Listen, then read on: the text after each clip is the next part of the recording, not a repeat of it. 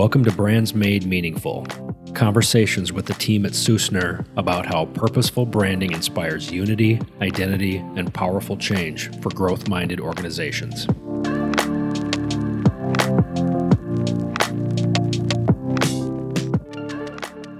Hey, Derek. Season 2, you just said before we went online, you just said we'll do that. We'll do that thing in season 2. Let's get through season 1 first. No, you can tell there's a season 2 wave coming. I think there's a lot of great ideas for what we could talk about and how we could talk. And we'll just save all those good ideas for the next round of podcasts. Cue them up. I don't know what season 2 even means, because it's not like we're going to do a couple and stop doing it for a while and then start up again. But branding seasons have yet to be defined. That's fair. So what are we talking about today? Club brands. Branding a club. Branding an organization that has membership. And when you say membership, what do you mean? I don't mean for today's conversation, certainly in another conversation, but today we're not talking about what we think of as transactional based memberships, like loyalty programs or like your Costco membership or your Sam's Club membership or my Dollar Shave Club membership, things that essentially save you money. Product oriented. Save you time, but they're very product oriented. We're talking about experiential memberships. And they could be service oriented, right? Product or service. But experiential meaning we talk about golf clubs, like private golf clubs is a good one to talk about. Gyms, athletic areas. Even professional associations or professional types of groups that you might join that you get a certain types of benefits from or exclusivity or access for being a part of. So why are we talking about clubs then? What brought this conversation on? What brought it on is we're currently working with a private golf club, and we're just getting going on a rebrand for them. So this is super top of mind for us. And what's top of mind is as we're now laying out our process and looking at the process that we follow and determining what the differences and nuances are and need to be to make sure that a club brand is developed correctly and meaningfully, which is different from... So, Tucker, we deal with a variety of types of brands. Let's just go through them super high level so people have an understanding of what we're talking about. There's so many brands. But at a high level. Yeah, so if we're talking like a B2C consumer brand. Business to consumer. Yeah. Companies that have products and services that are primarily marketed to people to buy them. Mm-hmm. Consumers, customers, products in stores, products online. We consider those mostly transactional. Yep. I mean, ideally they're not. I think the end goal of a brand is to make something not transactional at all, but they're more transactional based, as in you might have a lifetime value, but that lifetime value of a customer is not repeated every month forever. It could be. Right. I think that this is where it gets really sloppy with the defining of different things, because so many different business models kind of cross the line either way. We're going to talk about the traditional ways of that. So if we go B2B, that's more of a relationship-oriented. Business to business. Yep, set of deliverables over extended periods of time normally, or project-based things. I mean, we're a B2B company, right? So we focus on experiences, but mainly it's the deliverables that we give our clients over a period of time. We serve other businesses and organizations rather than selling a product to the end customer or consumer. Yeah. And I think those are like the high level ones. We also talk about internal brands. Yeah. Team member brands or human resource brands. Yep. It's the episode before this actually is all about human resource, team member brands. Employer brands. Internal brands. How do we inspire people in our organization? With those are not far off of what this is. I think it's interesting. The nuances aren't much different to saying your team members, the people who work for you, your staff, your employees, your leadership. Really, the way that we're branding towards them isn't that much different than how we're going to try to brand towards the members of a club. And the bigger differences is like, well, what are they getting out of it? An employer versus a member of a club is they're getting different things out of it, but the approach is very similar. And the questions we ask are very similar too. One of the things that I think differentiates a member brand versus even B2B or B2C is it's experiential. What do you get? Yeah. What does the audience who is a member, who's probably paid for that membership, which I guess in some respects does make it transactional, whether you need to be invited into that membership or not, there's a financial transaction. Well, for sure. But what is it that audience wants? And I think that's part of the process that we go through, which we go through with every type of organization that we either brand or rebrand, is figuring out who their customer is or audience and what are the most important things that audience wants from you, from your organization, and in this case, from their membership. When we talk about club organizations or club brands, I like to say that they're involved in the ultimate long-term relationship.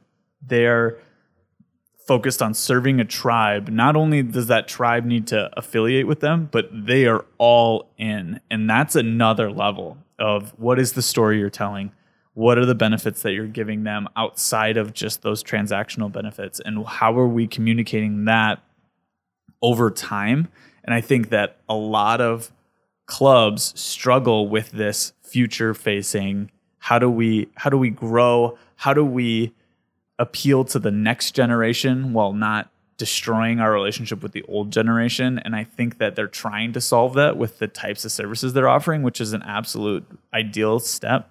But I think a lot of them are missing out on the brand aspect, where your brand isn't appealing to the next generation. And if you do it wrong, that brand can totally destroy your reputation with the old generation. In a previous conversation that we recorded, we talked about story, brand story. And one of the ways that we define a brand story is uncovering the business that you're really in. And that what that business that you're really in is what people want with respect to what it is that you do. But in defining the story, we also say that your story is not your history. Yeah, and that's a big difference, right? I think a lot of people, we don't have to get into it really in depth, but I think a lot of organizations, especially in the club level, love to tout their history and how long they've been around and what they came from. And I think that's great to respect it and to mention it and to say, well, this is kind of our expertise. We've been around for this long and this is why we do it. But it's a dangerous game to only be talking about that. We talk about, in defining story, we say that the most successful stories aren't about how you got here, but it's about where you're going. And it's an invitation for somebody to join you in that journey because they can see where it is you're going and they can see themselves as part of that journey. And they look forward to this future state today and where it's going. Yeah. And that's, if you're a club that we spoke to recently, they have a waiting list. So financially, they're in really good shape. They're not in some sort of membership drive where they're having to recruit people or attract people. They're in a very financially healthy place. But what continues to motivate them to nurture their brand is to continue to foster that future place and that future state of where they're always thinking about where they're going. The best brands that are in the club space are always working on themselves, even if they're busy, even if they're full. We're always going to work on our perception. We're always going to work on our experience because we always want to be full. And I think a big part of success is about understanding that these generations aren't just like right now, and then there's not a new generation in 30 years. That's a continuous rolling movement where those experiences, those expectations are constantly changing. They're not just changing every 30 years. You're in the memory making business in some respects. Some are, yeah, absolutely. And some of these memberships are generational, depending the age of the club and how the history of how far this goes back. It's not unusual at all for there to be 3, 4, or more generations of people. But you can't build your organization on the generational story after story, because what the next generation wants and is going to be willing to be part of and maintain this membership, because what they want in that community and in that experience and in that environment isn't necessarily what their grandparents want or their parents want, for sure, or even some of their peers want. So it's to really figure out how that translates moving forward. So let's get into the weeds a little bit. We don't talk a lot about process because I think a lot of our listener, our singular listener, probably find it boring. But we have, in general, a 5-step process. We have a discovery phase, a strategy phase, an alignment phase, a creative phase, and then an amplification or an activation phase. Yeah. So do those overarching 5 steps change if we're branding a club or a consumer product or a business-to-business brand? No, that's what makes it a process. If it's a strong process, then we're never going to change the process. The way that we go about certain things, the nuances of we're always going to have interviews, but what gets asked in those interviews in the discovery phase is very different. So when it comes to what's the deliverable that we give on the phases, it's not much different than the other deliverables, but it's the story and how we approach this and the way that we're doing it is different within that same structure. Some businesses are created because the business owner has a skill. Like I'm thinking of, we'll add this to our book club list, but the E-Myth Revisited was a game changer for me. And it talks about the myth that entrepreneurs are actually really smart and business-minded when they start businesses. Most of them are practitioners. They were really good at doing something, working for somebody else, and said, "Oh, I can do that." Instead of looking at the market or your audience and saying, what is it that this group of people is looking for that isn't currently being served? And can I give that to them? Yeah. They hang out a shingle and say, here we are. This is who we are. Come to us. Yeah. And so it's an interesting nuance in how we look at the audience, and in studying the audience is one of this sounds really common sense, but from B2C, B2B, member, internal, understanding the audience, the profiles, the personas of these human beings makes all the difference in the world in what comes later in language and visuals and how that's communicated. Yeah, some really smart person once said, a brand is a brand. Whether it's B2B, B2C, what we're really trying to do is promote the value of this company or this organization, and we're trying to increase the understanding of perception. Really, for me, I want you to seem a higher perception than you are today. And so with branding, it's really the same process, like you're saying, same process no matter what the brand is. The nuances come in with, okay, who are the customers that we're talking to, or who are the members that we're looking at, and what do they really want from us? And that's not going to really change within our process, but that's definitely going to change what the end state looks like. Like one of our favorite questions to ask our clients is, what does success look like to you? And I think one of the most important questions that our clients can ask their audience, and I'm saying audience because this could be your internal team, your buyer, but in this case, member, either prospective or current member, is to say, what do you value most about being part of this organization? Mm-hmm. And I think we get beyond in that Q&A and discovery process when we identify those profiles of those people, we're getting beyond features and benefits and amenities. I think there's if you're a member organization, there are certain things that you probably need to provide to compete with whoever else might be vying for that person's attention. If you're a golf club, maybe you have a gym or a pool or a tennis court. I don't know, maybe not, maybe a restaurant.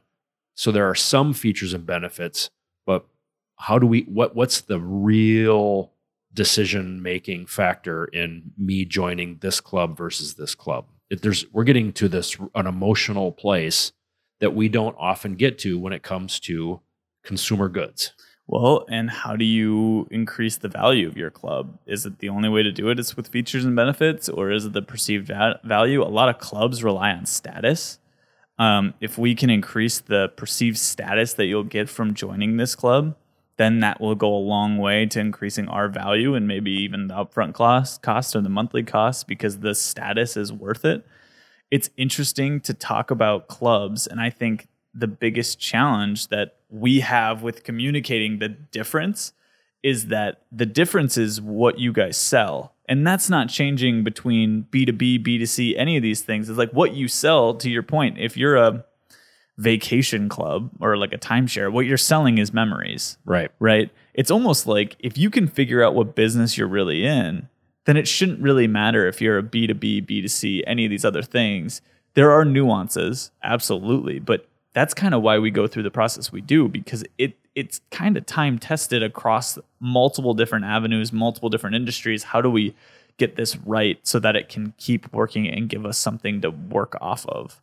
Yeah, getting to the core of that story and understanding what it is that people really want from you, what that business really is going to be that golden nugget that helps you communicate the difference when so many of the other things may be similar. If the cost of entry is the same, if the product is the same, location certainly will have something to do with it, potentially historical, part of like family connections, family history. These are all great factors, but it's combining them, looking at them and reviewing them and figuring out which of these are the ones that make the experience and the culture and the value of what your organization provides to its members that's different than, and you get to define it. That's the great part. As a member-driven organization, yes, you need members to survive, but as long as there are enough potential members that are willing to pay what it needs to support its organization, you can create that perception. So we're kind of going a little sideways here, and I think that bringing it back to the idea of clubs, I think when we talk about clubs right now, we're talking about a private golf club, because it's just the easiest to perceive, because it's like, okay, that makes sense. Most people know what a private golf club is. Like, I'm not a part of one, but I know what that is, and I know what goes into that, and the perception and all this other stuff. But if you think about it, it's not just those kind of clubs, right? You even mentioned earlier before we hit record about the idea of a club level in a stadium. Yep. There's this idea of, well, there's club level, and sometimes that means other things, but even like the clubs in sporting events and the clubs in airline, airports. And saying there's clubs and figuring out what is that club. Is it a sub brand? Is it your primary brand? Is it all this other stuff? I think there's multiple different levels, but thinking it just comes right back to the idea of what is the perception you're trying to create with this club? What value are you bringing to them? And then what do you want them to think about it? So then when I look at what is the value of branding or rebranding that club, what I have is a club is all about creating pride of affiliation.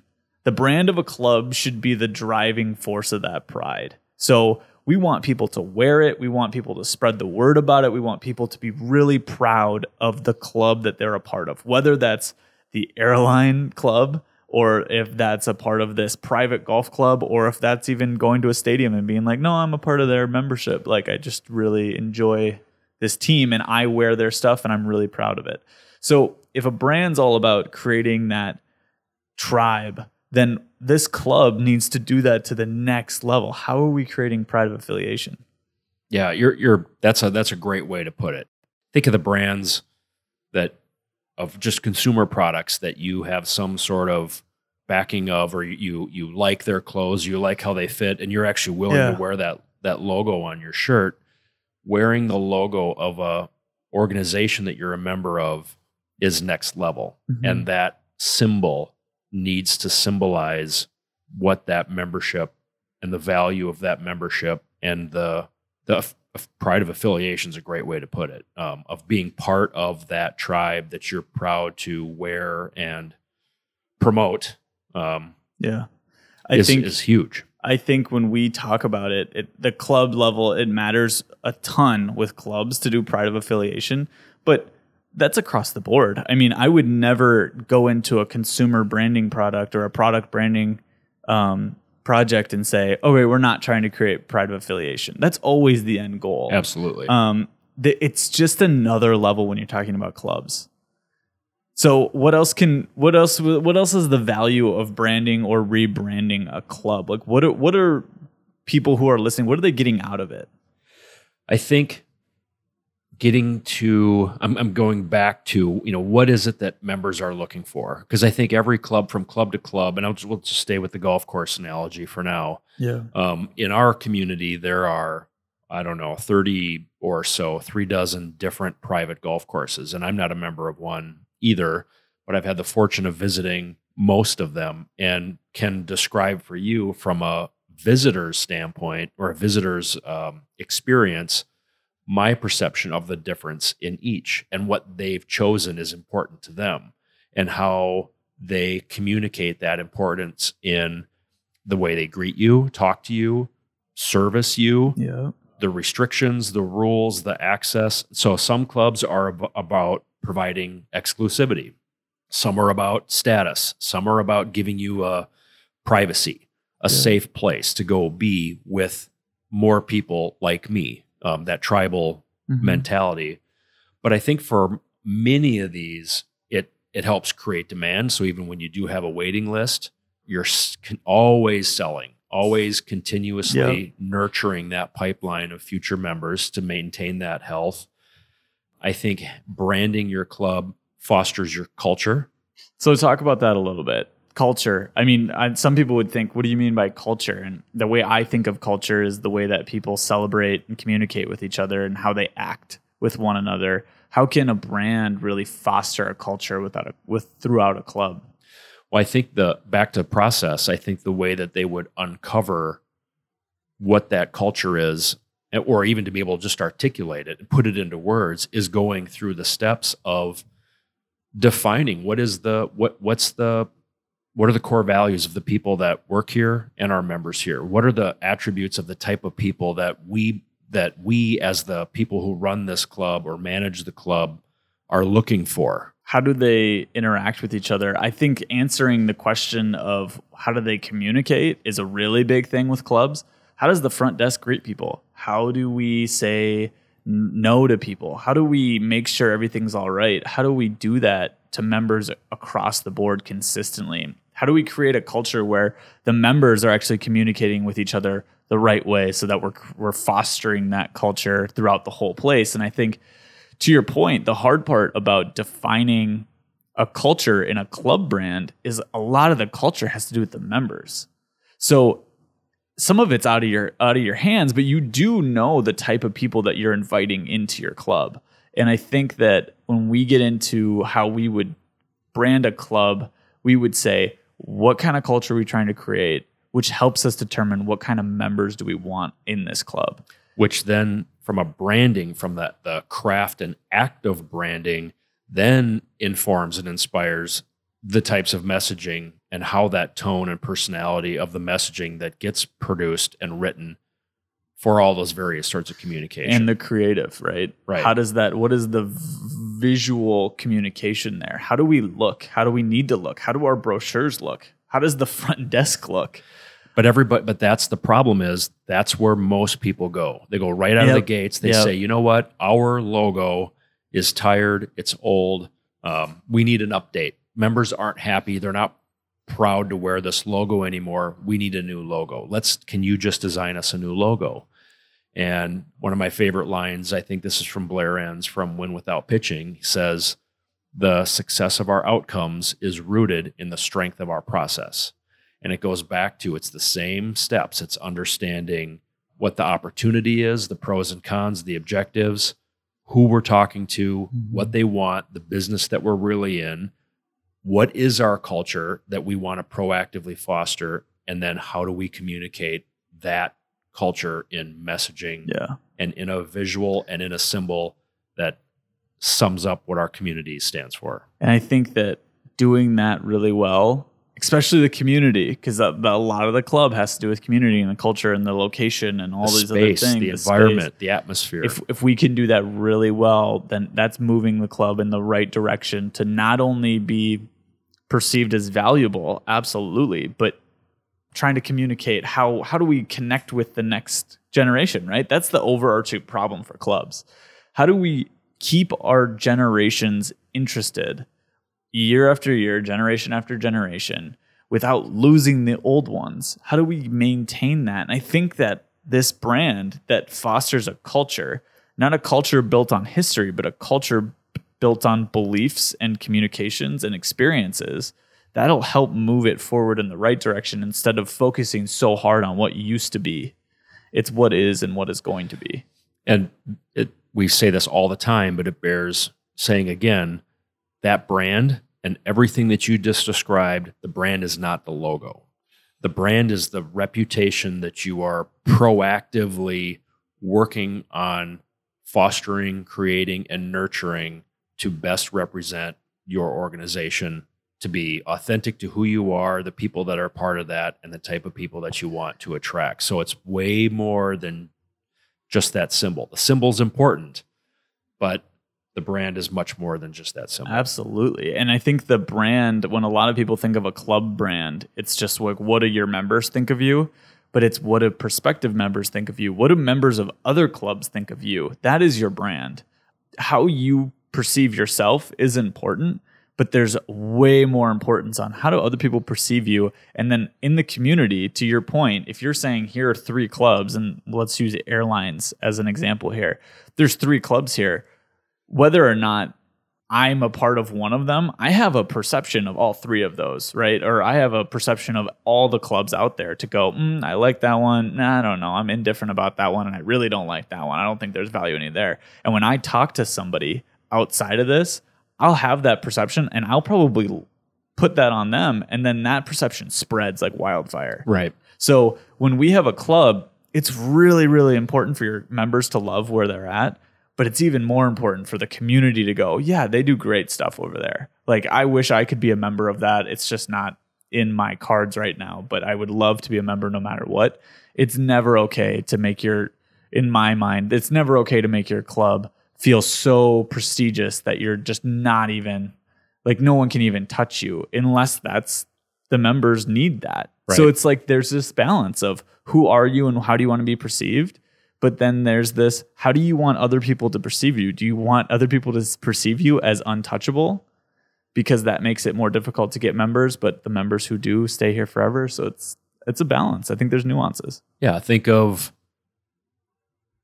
back one more time on the golf club analogy, you can think of all ranges of accessibility and approachability, and none are incorrect. It's just making the intentional, purposeful decision on what's right for you, and then figuring out how the members align with that, and then getting to the root of that culture that is the experience of your organization, place, atmosphere, and the value that you provide, and then telling that story. So before we wrap up here, what do you think is the one big takeaway from this conversation as it pertains to a club and its brand? I think for me, the most important nuance in branding a club versus branding a product or a business is making sure that you're having as many conversations as you can with current membership, past membership, and potentially even future membership, and getting a clear understanding of what they want, what they're looking for, and then being purposeful in defining what it is that you want your club to be. So you have a set of objectives that guide messaging, creating, and all the other pieces that go into branding. I would say if I were to give one person advice, when it comes to club branding, I would say inspire the future and respect the past. If you can get people excited about where this club is going, but they still feel honored to be a part of something that's special enough to have a past, then you've hit the golden nugget in my mind. That's gold. So if you can really do that, then you're in good shape. Love it. Let's pick this up next time. Let's join a club. Susner is a branding firm specializing in helping companies make a meaningful mark, guiding marketing leaders who are working to make their brand communicate better, stand out, and engage audiences to grow their business. For more on Susner, visit susner.com.